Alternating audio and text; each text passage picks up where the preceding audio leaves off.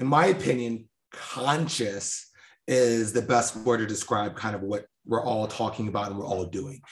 Bringing the awareness at the core of what we're all talking about is bringing awareness to what we're doing, and doing it intentionally, consciously, right? I think sometimes when people hear gentle parenting, that can kind of be a turnoff because like you may not feel, maybe when you're holding a boundary or the feelings you have inside don't feel very gentle, right? And so that can be, I think, sometimes really confusing. And I get what people are saying. It's, I understand why people would use that word, but I think the most accurate word is conscious. Hi, this is Danae. I'm the founder of Simple Families. Simple Families is an online community for parents who are seeking a simpler, more intentional life. In this show, we focus on minimalism with kids, positive parenting, family wellness, and decreasing the mental load. My perspectives are based in my firsthand experience raising kids, but also rooted in my PhD in child development. So you're going to hear conversations that are based in research, but more importantly, real life. Thanks for joining us. That voice you hear at the beginning of this episode is Chaz Lewis, also known as Mr. Chaz.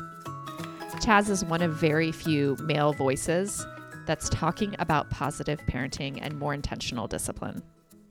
I really enjoyed this opportunity to chat with Chaz because there were a variety of topics that I wanted to pick his brain about. Today, we're talking about the messiness in the parent-child relationship, making mistakes, both kids and adults, talking to teachers, gaining cooperation, and positive, more intentional discipline.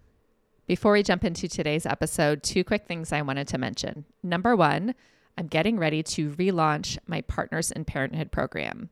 This is a program geared at unifying the approach between partners, so finding common ground when it comes to child rearing and discipline, especially one that is both positive and effective. If you're interested in learning more about this program and getting all the details, go to simplefamilies.com/partners. And the second thing, the Simple Families podcast will be moving over to a new podcast network, which is Cloud 10 iHeartRadio. As a part of this change, you're going to be hearing some new sponsors. Right now, the ad spots are usually 1 minute at the beginning or 1 minute in the middle. Moving forward, it's going to be more like 2 minutes in the middle. As always, I appreciate you supporting these sponsors. They help to keep the show running and keep it free to you. And if you do come across a sponsor that you don't want to support, that's absolutely okay too. I work hard to find sponsors that align with the values of this show. But if you find some that you don't love, feel free to hit fast forward. And always feel free to email me feedback, Danae@simplefamilies.com. Without further ado, here's today's episode. Hi, Chaz. How are you? I'm doing great. How are you today? I'm great. Thanks for chatting with me today. I'm excited to chat with you and talk to your audience. So first of all, tell me a little bit about who you are and what you do. You want the long version, the short version, the medium version? Whatever you think illustrates what your work best for us. Yeah, so I'm going to try to give you the most concise version that I can, but kind of bring in different parts of me. I started off as a Montessori teacher. I moved into, after some years and people starting to ask me for advice, I realized that my impact could be larger if I, taught teachers to teach. So I became an educational specialist where I was working with 8, 9, 10 different schools, kind of depending on the time, and really supporting the teacher, supporting the director, supporting the children. And I was doing that for a while, really saw it as my dream job. I really loved the job. Pandemic happened, kids went home, parents went home. Well, parents were already home, but parents went home from their jobs, to be fair. Teachers went home for the most part. And most of my schools were open, but there weren't a lot of children there. And that's where I started to see parents really struggling with this new challenge that they were embarking on with the pandemic and being everything for their children 24/7. And I felt like I had a lot of insight that I could share, that I learned along my journey that could be helpful for parents. So I just started making TikTok videos. It blew up. I shared on Instagram, blew up. Facebook blew up, still growing. People wanted more. So that turned in, instead of just doing the 1 minute TikToks where you, at the end of it, you you know, not only is it an enjoyable 1 minute, hopefully, but at the end of it, you feel like your perspective has grown, you have a new tool. People wanted to dive deeper into the nuance. And as much as I can pack into a minute, there's only but so much nuance you can get there.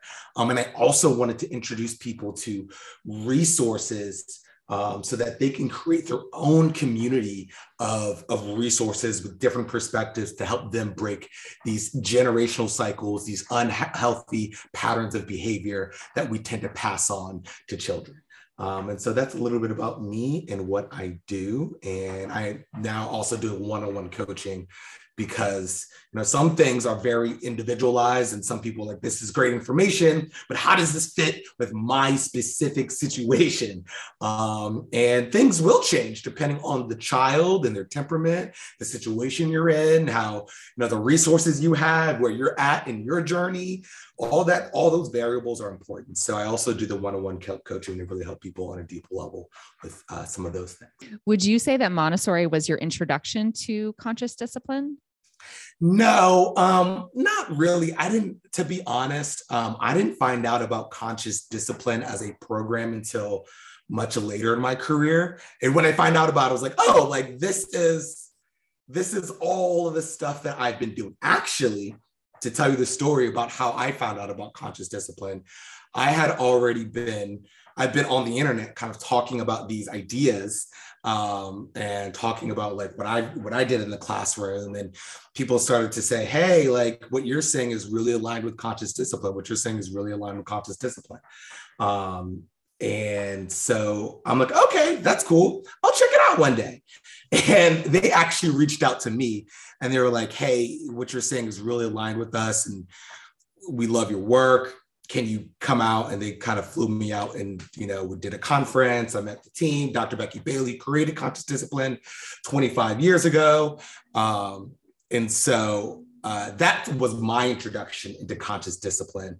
But my introduction to children, I would say Montessori had a huge part of where my perspective started.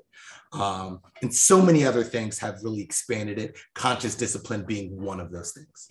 So, you know, when I asked you that question, I wasn't even thinking about conscious discipline as a program, but it is a program. You know, I think about it as just like more intentional discipline, but you are, for anyone listening that doesn't know conscious discipline as a program, it is a program, but I guess thinking about like those two words aside from a program too. Yeah.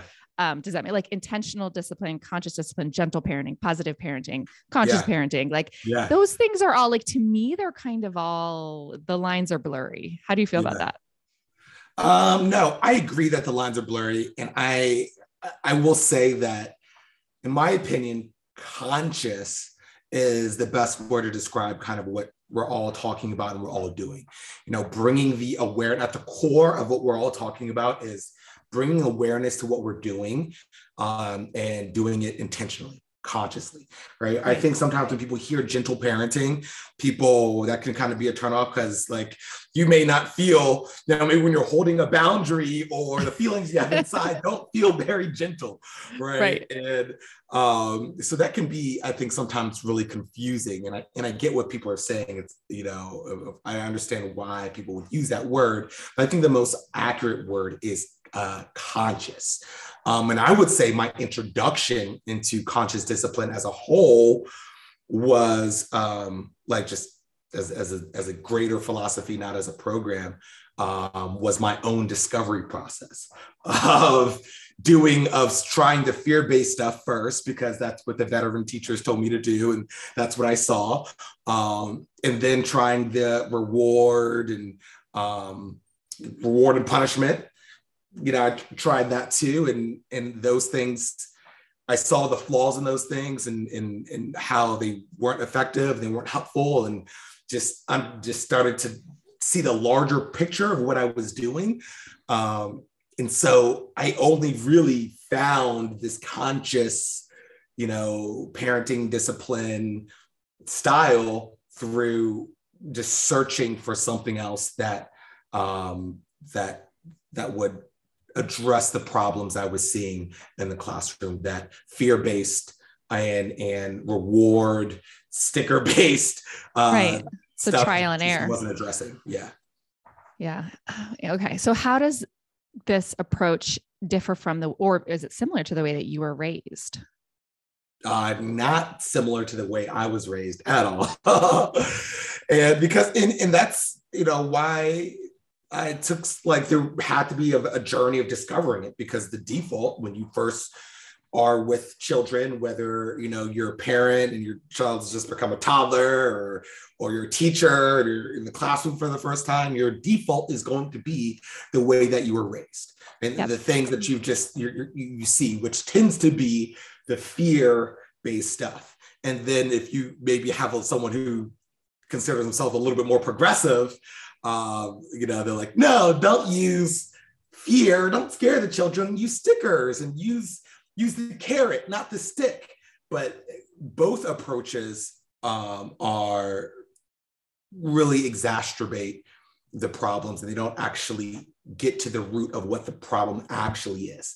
And they're really not helpful for a lot of situations when it comes to, if our goal is to help them long-term and to change behavior long-term, the rewards and punishments aren't really helpful for that. If our goal is to teach them new skills, so when they go into these situations, these challenging situations, they're able to navigate that with their new skills in a better way, in a more healthier way, more effective way, punishments and fear and rewards aren't really going to help with that. And so, that's why I found it. My doctorate is in early childhood development and education. And I find that when we try to divide those two things, child development and education, that's when we run into problems. And I think for so long, teacher education was just education. And really, what are teachers doing but developing a child? And the whole child, not just the academic piece. And when, I don't know, what I see, growing up myself in public schools in the 90s was teachers trying to instill academics. And when things didn't go their way, then they were frustrated because they couldn't get their job done. And I still see some of that. I actually just found out recently from another mom that in my son's class, he's in second grade, that they still put names on the board and then check marks, and they take away recess. And I was stunned. I was like, what is this, 1993? It's very common. It's still very common. Is it really? Like, I don't know why. I was just, in my mind, I was thinking that, we've all evolved and we weren't there anymore, but you still see that? I know this isn't the question you're asking, but what you bring up is something that I try to keep in mind as I learn and grow. We go on these journeys and we go on our own personal journeys, right? And when we go on our own personal journey and we grow and we learn these new perspectives, and eventually it becomes like a duh. Why would we do anything else? But we weren't always there, and we tend to forget that where we started too, because no one I know started off knowing that, like, even all the people I've talked to that preach the gentle, conscious parenting, whatever, like, it's not where anyone started, right? But just because we've gone on the journey, a lot of times we forget that we didn't bring the entire world with us on the journey. And there were many people probably before us on that journey before we got there, right? When we were still learning. And so that's just something to keep in mind, because I hear about, like, that surprise, right? Because I do on my social media, I do a lot of sharing stories of different perspectives, and there are a lot of people kind of in this world who've been on the journey, who are, when they hear stories about things that are happening in other places, it's like, oh my goodness, I can't believe. But we forget that often, like 2-3 years ago, we weren't so sure about, our beliefs. Like, we were still discovering, we're still figuring out. And so what does a teacher do when they're not sure about their beliefs and what to do, like their values in the classroom? And they're going to go back to their default. Right? They're going to go back to, like, okay, well, how did my parents get me to listen when I didn't want to listen? oh, Yeah. rewards and punishments. Let me try some version of that. Or, oh, well, yeah, I didn't like that part, but I just need to spruce up the rewards and punishment. And, maybe if I just take away the punishment, then we'll do the rewards and that'll fix the problems, right? So I know that wasn't the question that you were asking. No. I think that's really important. And I think for anyone listening that just heard me say that and be like, well, what's wrong with putting your name on the board? I mean, case in point, myself, for instance, I remember being in early elementary school and I literally lived in fear of getting my name on the board.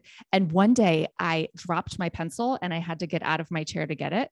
And I got my name on the board and I remember it. I mean, I'm 38 and I still remember this from first grade. Like that's how traumatizing it was to me. Yeah. And so, I know this is your podcast, but let me ask you, so did you so you were traumatized by that moment when you did that spark, like that inspire you to become a psychologist? Is that like what motivated you? Like, where was your realization to switch and to make a shift? That's actually interesting. So I went back after I was a clinical social worker first, and then I studied ABA, which is behavior modification essentially, and learned all about rewards and punishments and was dead set that was how I was going to be raising my kids. And I was actually finishing up my PhD program and getting ready to start my dissertation when I had my first baby. And then had actually the week I was about to give birth with my first baby, I was in one of my final classes and I was talking about behaviorism. And one of the faculty members was like, you just wait till you have a baby and see, and come back to me. And sure enough, as soon as I had my own kid and I realized that this doesn't feel right. Like this is not the environment that I want my kids to learn and grow. And I couldn't really put my finger on it or really come up with a thorough, explicit explanation on it. But I knew right away that was not a way or not the way that I wanted to be raising my kids. Yeah. Right. And so then what do we do? Like, that's the first step, right? And I celebrate people for that first step. Like, okay, this is not the way I want to do it. Like, I don't want to do the way my parents or parents raised me, or I just don't want to do this way that I just learned. I want to do something else. And that's the first step, but we can't stay there, right? We have to then go out and get really clear on who is the parent that or teacher or caregiver that we want to be, right? And like, what strategies are we going to use? If we're not going to use the discipline techniques of rewards and punishments, then we got to have something else, right? We can't, the temptation for a lot of people is like, okay, I don't want to do that way. And then there's no other way. And then they fall over into permissiveness. And that's not the answer either. Right. I think that's where the breakdown happens is like, I could reach out to my son's teacher and be like, oh, I really don't like it that you put their names on the board. And then she may come back to me and be like, well, what do you want me to do instead? And then it's not like I can just give her this tactic, right? It's not like, oh, here, just do this. This is something bigger that, I'm asking her to change her whole mindset, her whole teaching philosophy. And that's, It's a big ask, right? Yeah, it's a huge ask. And that's something that for,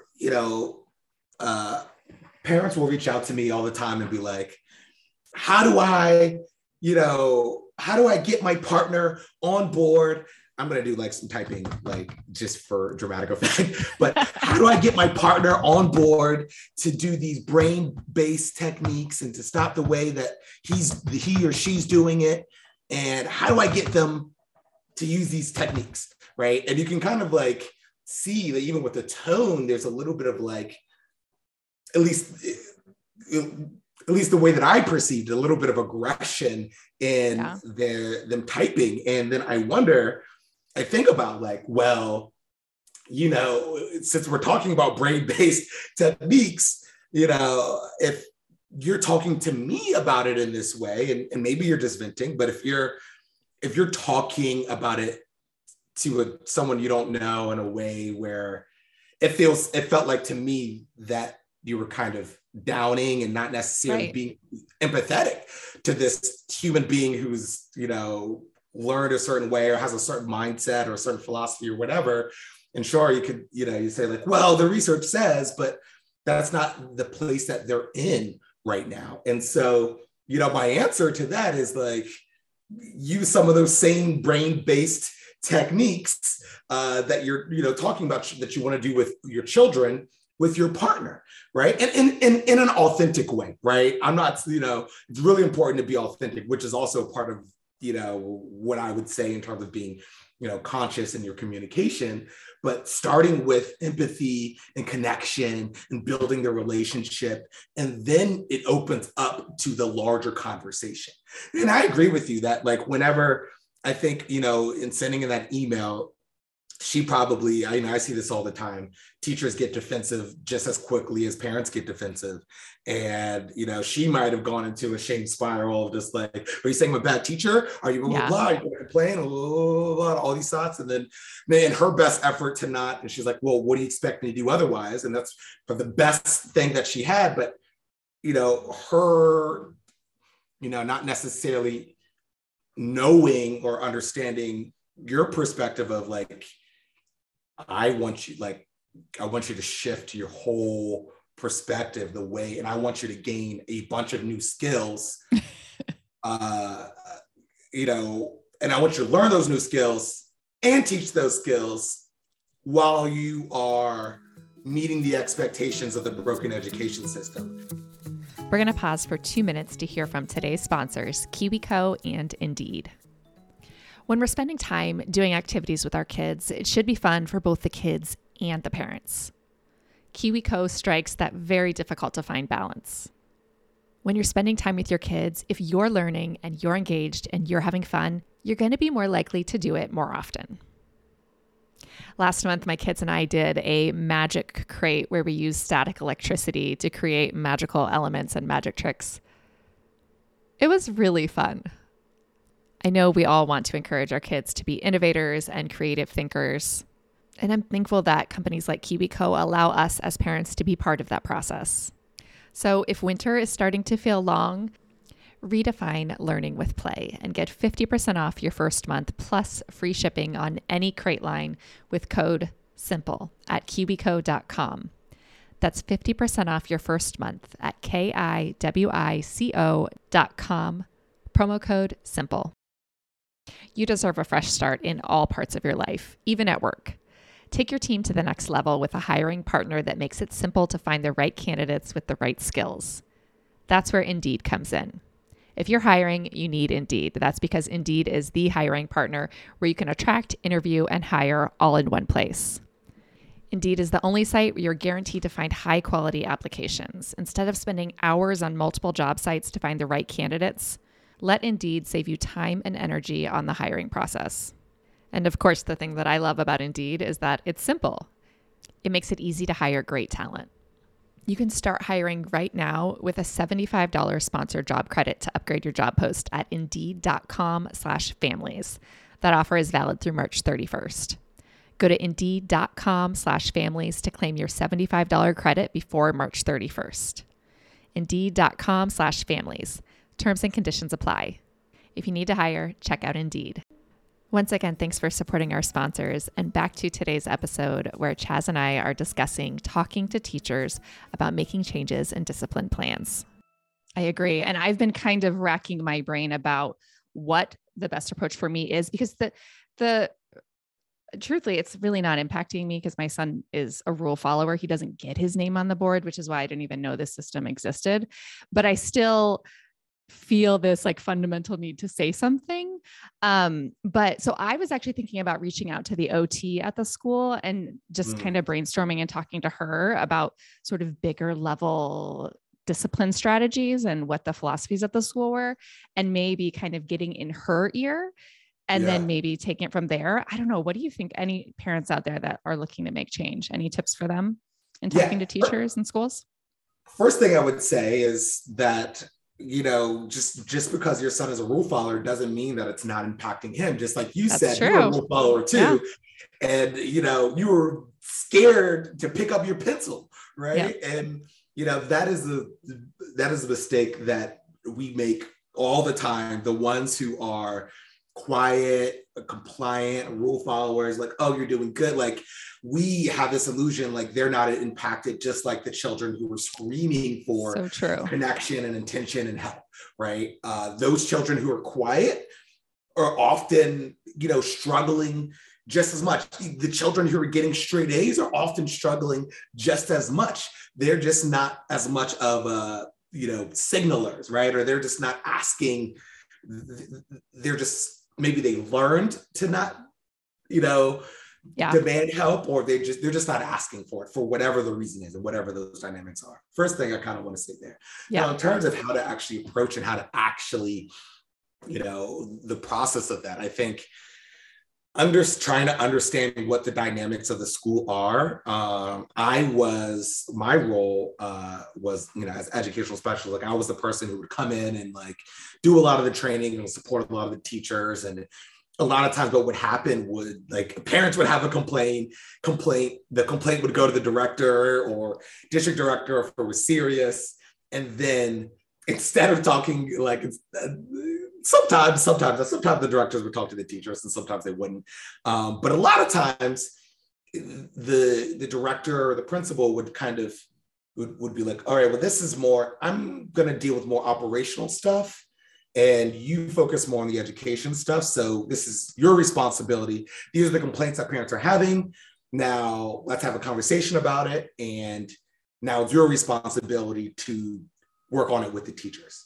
And so then me as the educational specialist, I already have a relationship with all of the teachers, and I, personally, and I know not everyone in my kind of role does my kind of role the same way that I do, but like I said, relationships are the foundation for everything, right? And so I already have a relationship with the teacher, or if I don't, it's a new teacher or a teacher that I haven't been able to reach. Before I'm like, hey,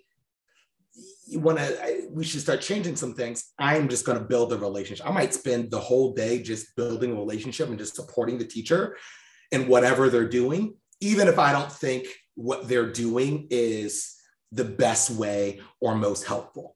But once I have that relationship with the teacher, you're going to see things that come up and like the challenge that they're having, and they, and then they feel comfortable to confide and say like, hey, I'm struggling with this. You have any ideas? Like, Mr. Chaz, like you saw how this kid was acting. How do I fix this kid? And now they're in a place of curiosity. Now they're in a place of receptiveness. Now they're in a place more willing and open to hearing what I have to say. Now I'm not going to approach it and say, well, you're doing everything wrong and this is the right way to do it. I'm going to be tactful in that too. But, I guess my point in all of this is the tact. It does require tact and it does require relationship building. And so, whether you're a parent building a relationship with the principal, or you're a parent building a relationship with that teacher one-on-one, or you're a parent building a relationship with whoever the education or OT person is, I can't say every system works the same or it's going to have the same impact depending on who you're talking to. I think all of that really does depend on the situation, but kind of read the situation and learn about it. Learn about what is the system, where are they getting their training, and build relationships before you start to offer advice and recommendations. Yeah, because teachers are under a lot of stress, maybe more than ever, right? Everyone is. Yeah. Everyone is. The teachers, the directors, anyone in that school system, the parents, the kids, the children. And if the teachers and the parents are stressed out, then the children are automatically going to be stressed out, because emotional contagion, we catch each other's feelings, right? Yeah. And so that's why it's important for, even when we're triggered in these moments, right? Your son comes home and they're like, the teacher said I was bad and they moved my name down on the chart. That's going to trigger some feelings for you, as it normally will. And that's not a bad thing, that you're triggered, that you have these emotions. It's a good thing. Emotions are information from the body. They're telling you something. We don't ignore emotion. They're telling you something. But that doesn't mean that you blindly let it drive you and you're just reactive. And now you call the school. Yeah. because that's all the school's going to hear. Yep. Even if you have a very valid point, right? And so breathe, regulate yourself. You need to take a moment, or you need, maybe sometimes it's like you need your partner to like have a conversation, because maybe the conversation needs to happen right now, but you're not in a place to have it, and you have that support. Maybe you can lean on the partner. Maybe you can take a moment to regulate, exercise, do some kind of regulating activity, take a nap, and then come back to it.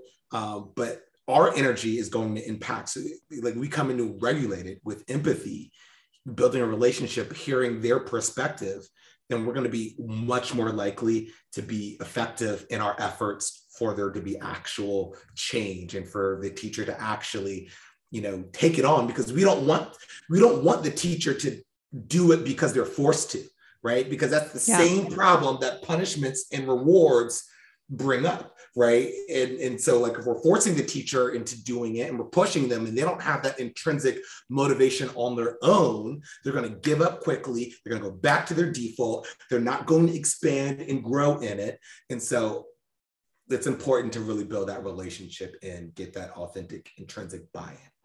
Yeah.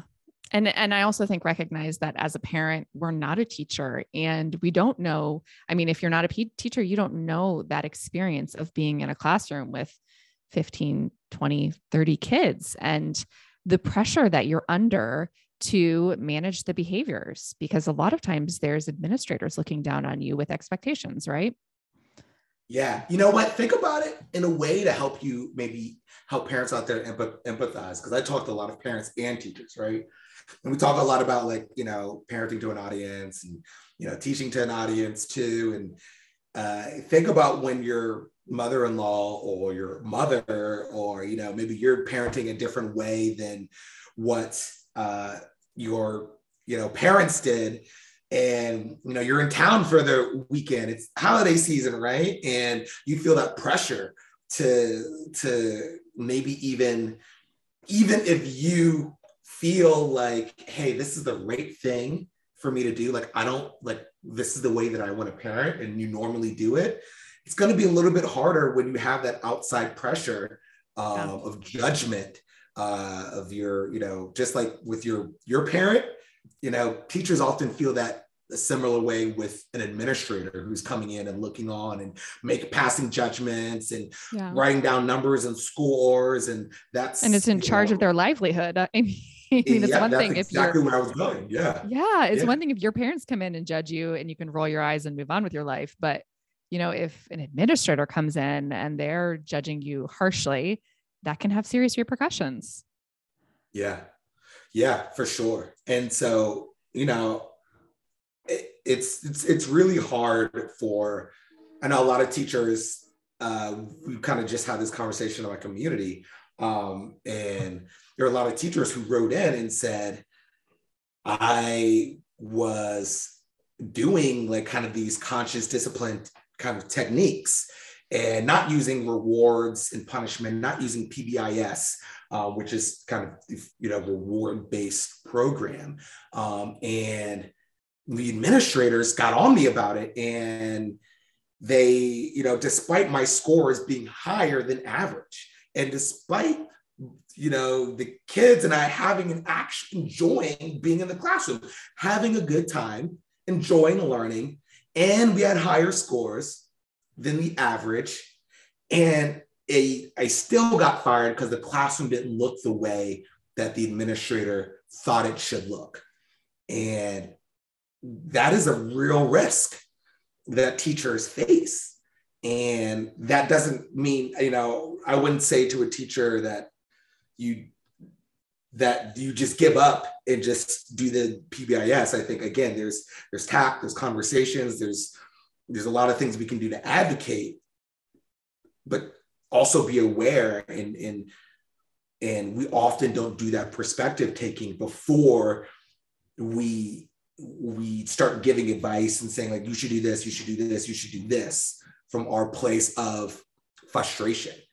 But when we are able to regulate ourselves and to enter a space of empathy and to hear the other person out and build a relationship, we're actually able to hear the stories and hear what the challenges are and find the nuance in what we can do and what we can't do, instead of just throwing our hands up and saying, well, this is just too hard, we shouldn't even try, right? But it really does require for parents and teachers and administrators to build relationships with each other. I'm a big, obviously, you've heard me say that over and over again. I'm a really big believer in that. And I think things will not change unless we start doing more of that. Yeah, we place a lot of value on being able to control kids.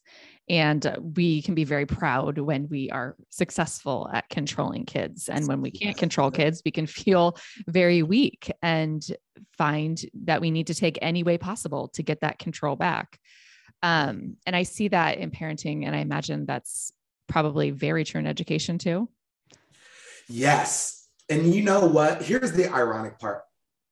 the irony of it all.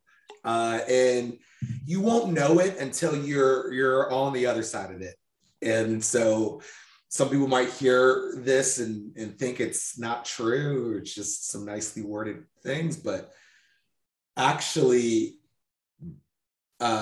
recognizing that what's not in your control, which is other people's thoughts, feelings, and behaviors, and recognizing that you don't have control over those things and you only have control over yourself, that gives you so much more control than trying to control everyone and the thoughts, feelings, and behaviors of everyone. And stepping into, and that can feel so scary to not be in control, to step out of controlling children. That can be really scary. And I understand the fear, and I felt that, but I really invite you to try to step into curiosity and collaboration and connection, and to lean into more of those values and those practices. And you will be surprised by what children are capable of and the space that you will create for them to grow. Right. And I so often hear parents say that their kids don't listen to them. And very often what they mean is they don't cooperate with them. They're not cooperating. They're not doing what they say. And you're right, that emphasis on moving beyond seeking control and looking for how do you find cooperation in order just to get your days to run more smoothly. I think to me, that's really empowering, that I'm not trying to control you, but I do need some cooperation in order to just get out the door or to get ready for bed. Yeah. And so I think there's a difference. I think most of the time when adults say that children aren't listening to them, and from what I've observed, that what we really mean, and what I've meant too in the past, I'm not exempt. Like I told you, like I've been through, and I'm in the process now of sharing more of my story in video form on Instagram. So check that out. The third part of it is going to drop probably sometime later this week or next week. But often what we really mean is that they're not complying with what we want them to do. Exactly. And a lot of times cooperation, I agree. We want cooperation, and that's what we want to lean on. And, a lot of times us adults aren't great at giving cooperation too, right? We want cooperation from children, but it takes two, right? And as adults with fully formed brains, the burden does fall a little bit more on us to kind of bridge the gap of communication, right? And cooperation, and to really see what they're doing and to really see them. A lot of times we will tell them to stop doing what they're doing without warning, like, hey, stop what you're doing. You're done, come do this next thing, right? Without seeing that, like, yeah, we want them to cooperate with us, but have we seen that they're doing something that they're really into, they really care about, and even though we don't think that Paw Patrol or Minecraft or Legos or Play-Doh is important to them, it is the most important thing in the world at the moment. Yeah. I mean, I would never dream of walking up to my husband and tapping him on the shoulder and being like, all right, you need to put your work away right now because we're going to the mall. And then like, I don't want to go to the mall. It doesn't matter. You're going, put it away right now. Like you would never talk to anybody else in your house, any adults in your house like that. But for kids, we expect them to jump when we want them to jump. Right. And like, I'm a big fan. I love myself a Netflix show or Hulu, or I got all the streaming services. And, think about your, maybe it's for you, it might not be Hulu, it might be shopping, it might be swimming, it might be doing an array of things. Like imagine that thing that your hobby, that thing that you really love, that you get lost in your play, right? And if someone interrupted you in the moment, in the midst of it, when it's getting to its good part, right? When you were, in the middle of you're shopping and you were going into your favorite store, or you were, watching Netflix and, stop right now immediately in the middle of the show as it's getting to the climax, or you had a ticket to travel and then a pandemic happened and then immediately, it's normal to have feelings about those things, right? And it's hard for anyone to immediately shift gears when they're engrossed in something. And especially for children, we have to understand, especially with transitions, and we're transitioning them from one thing to another thing, is that children are so present in the moment. And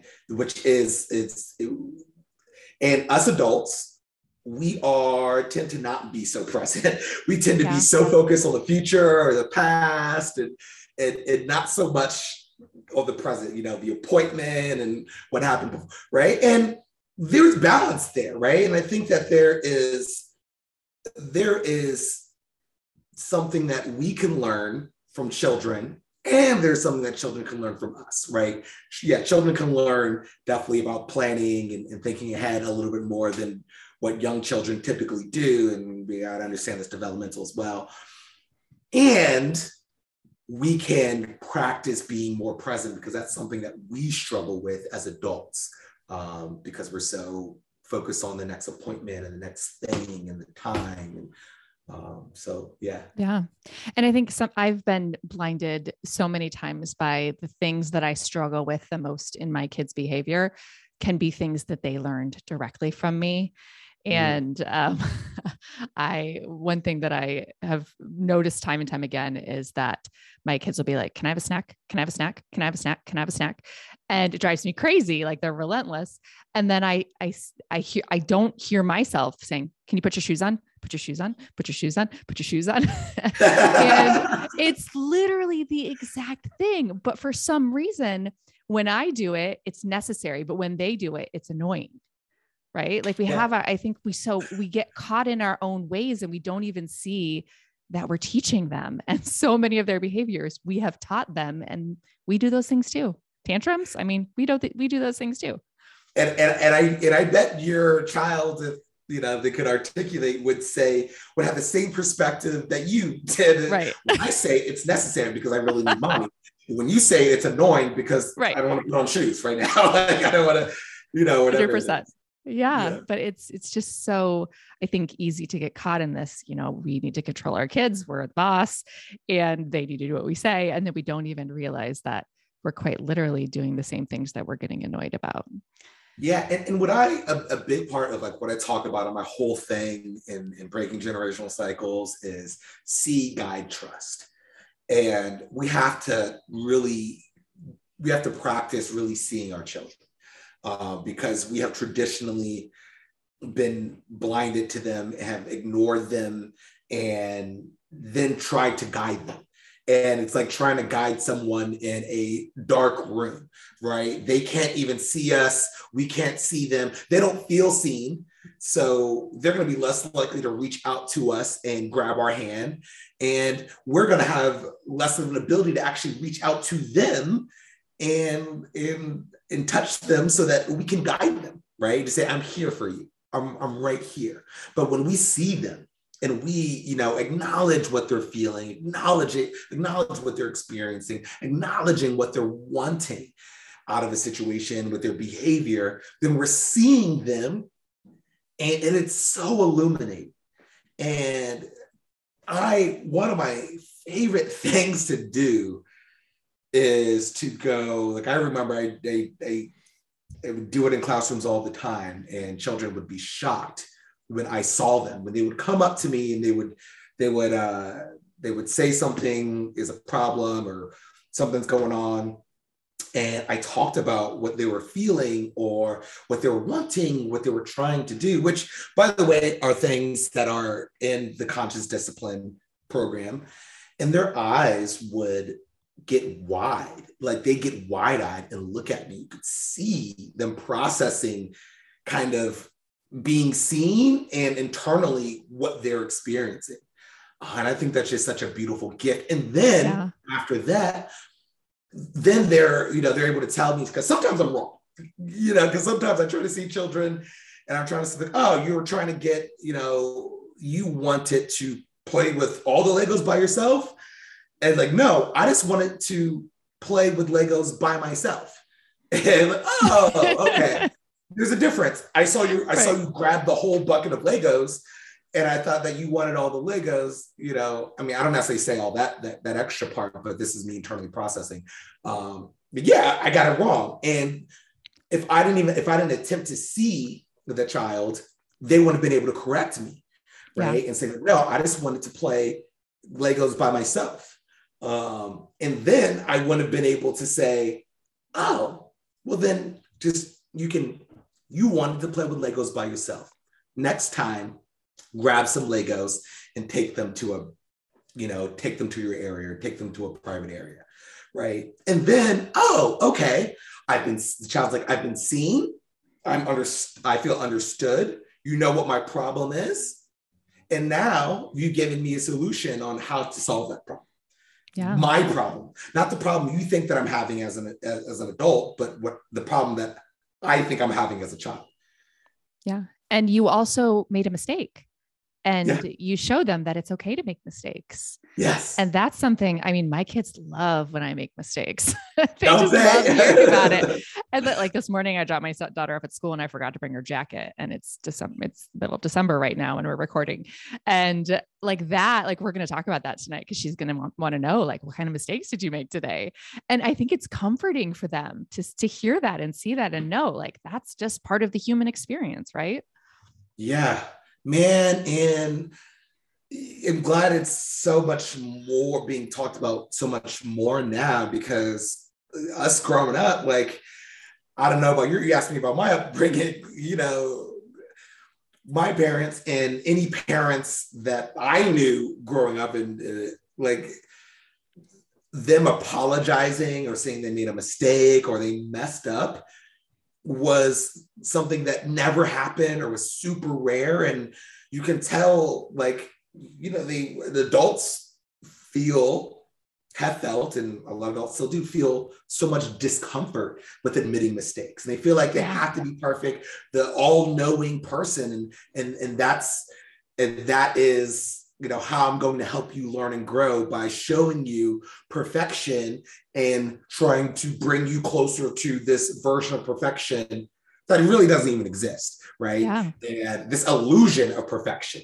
And really, if instead we can celebrate, we could talk about our mistakes openly and be very open and not shame ourselves for it, but acknowledge them openly and talk about what we're going to do differently next time and how we're going to solve the problem, that is so much of a more valuable lesson than don't make mistakes. That's actually don't make mistakes. And if you make a mistake, like, you're less valuable, like, that's actually a harmful message to send.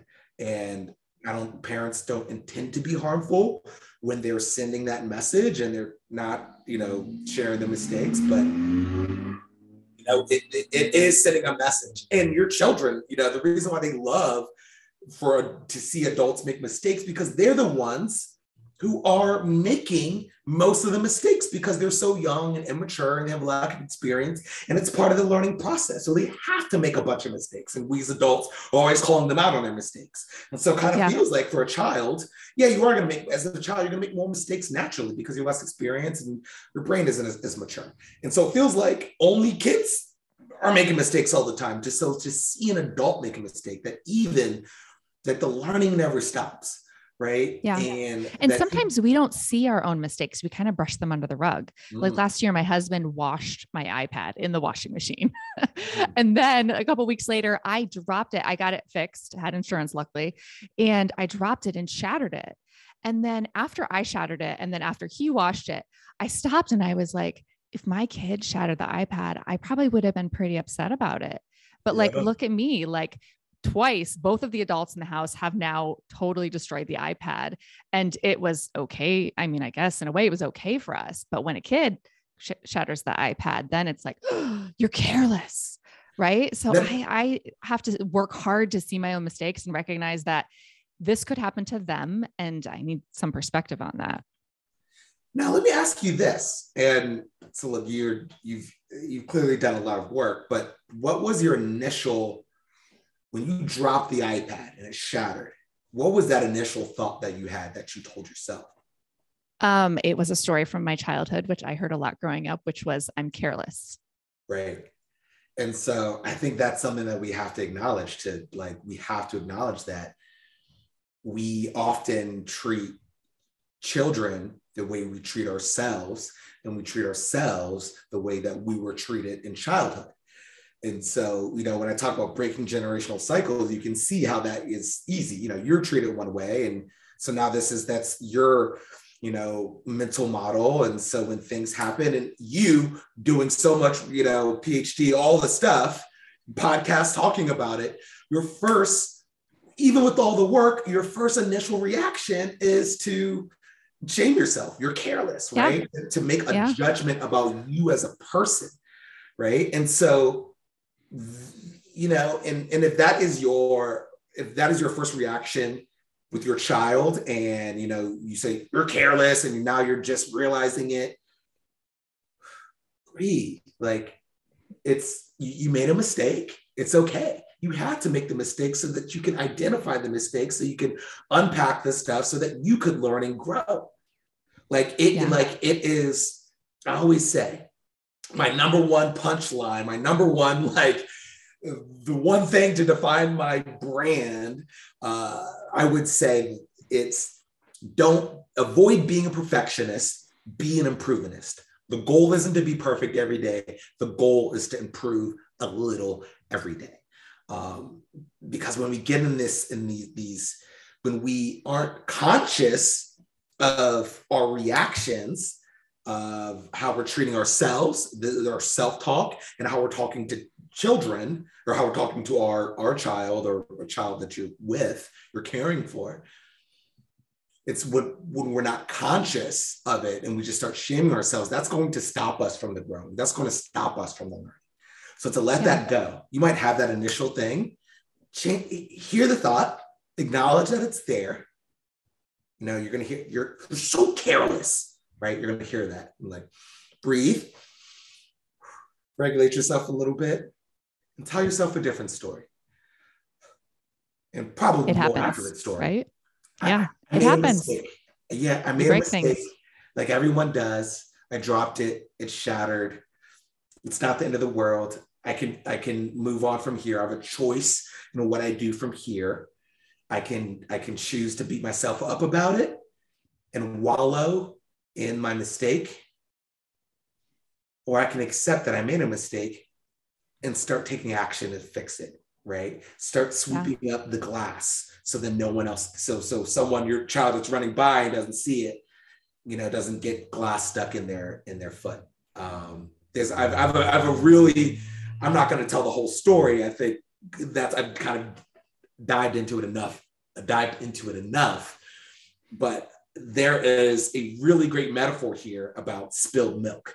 And when I've seen children spill milk and them shame themselves so much in that moment and cry, that the milk is slowly dripping off, not even dripping off the table, slowly moving to the edge of the table to drip on their pants. And they cannot move out of the way because they're so busy shaming themselves for spilling the milk. And that shame came from an adult, a parent, a teacher, a caregiver shaming them for spilling the milk.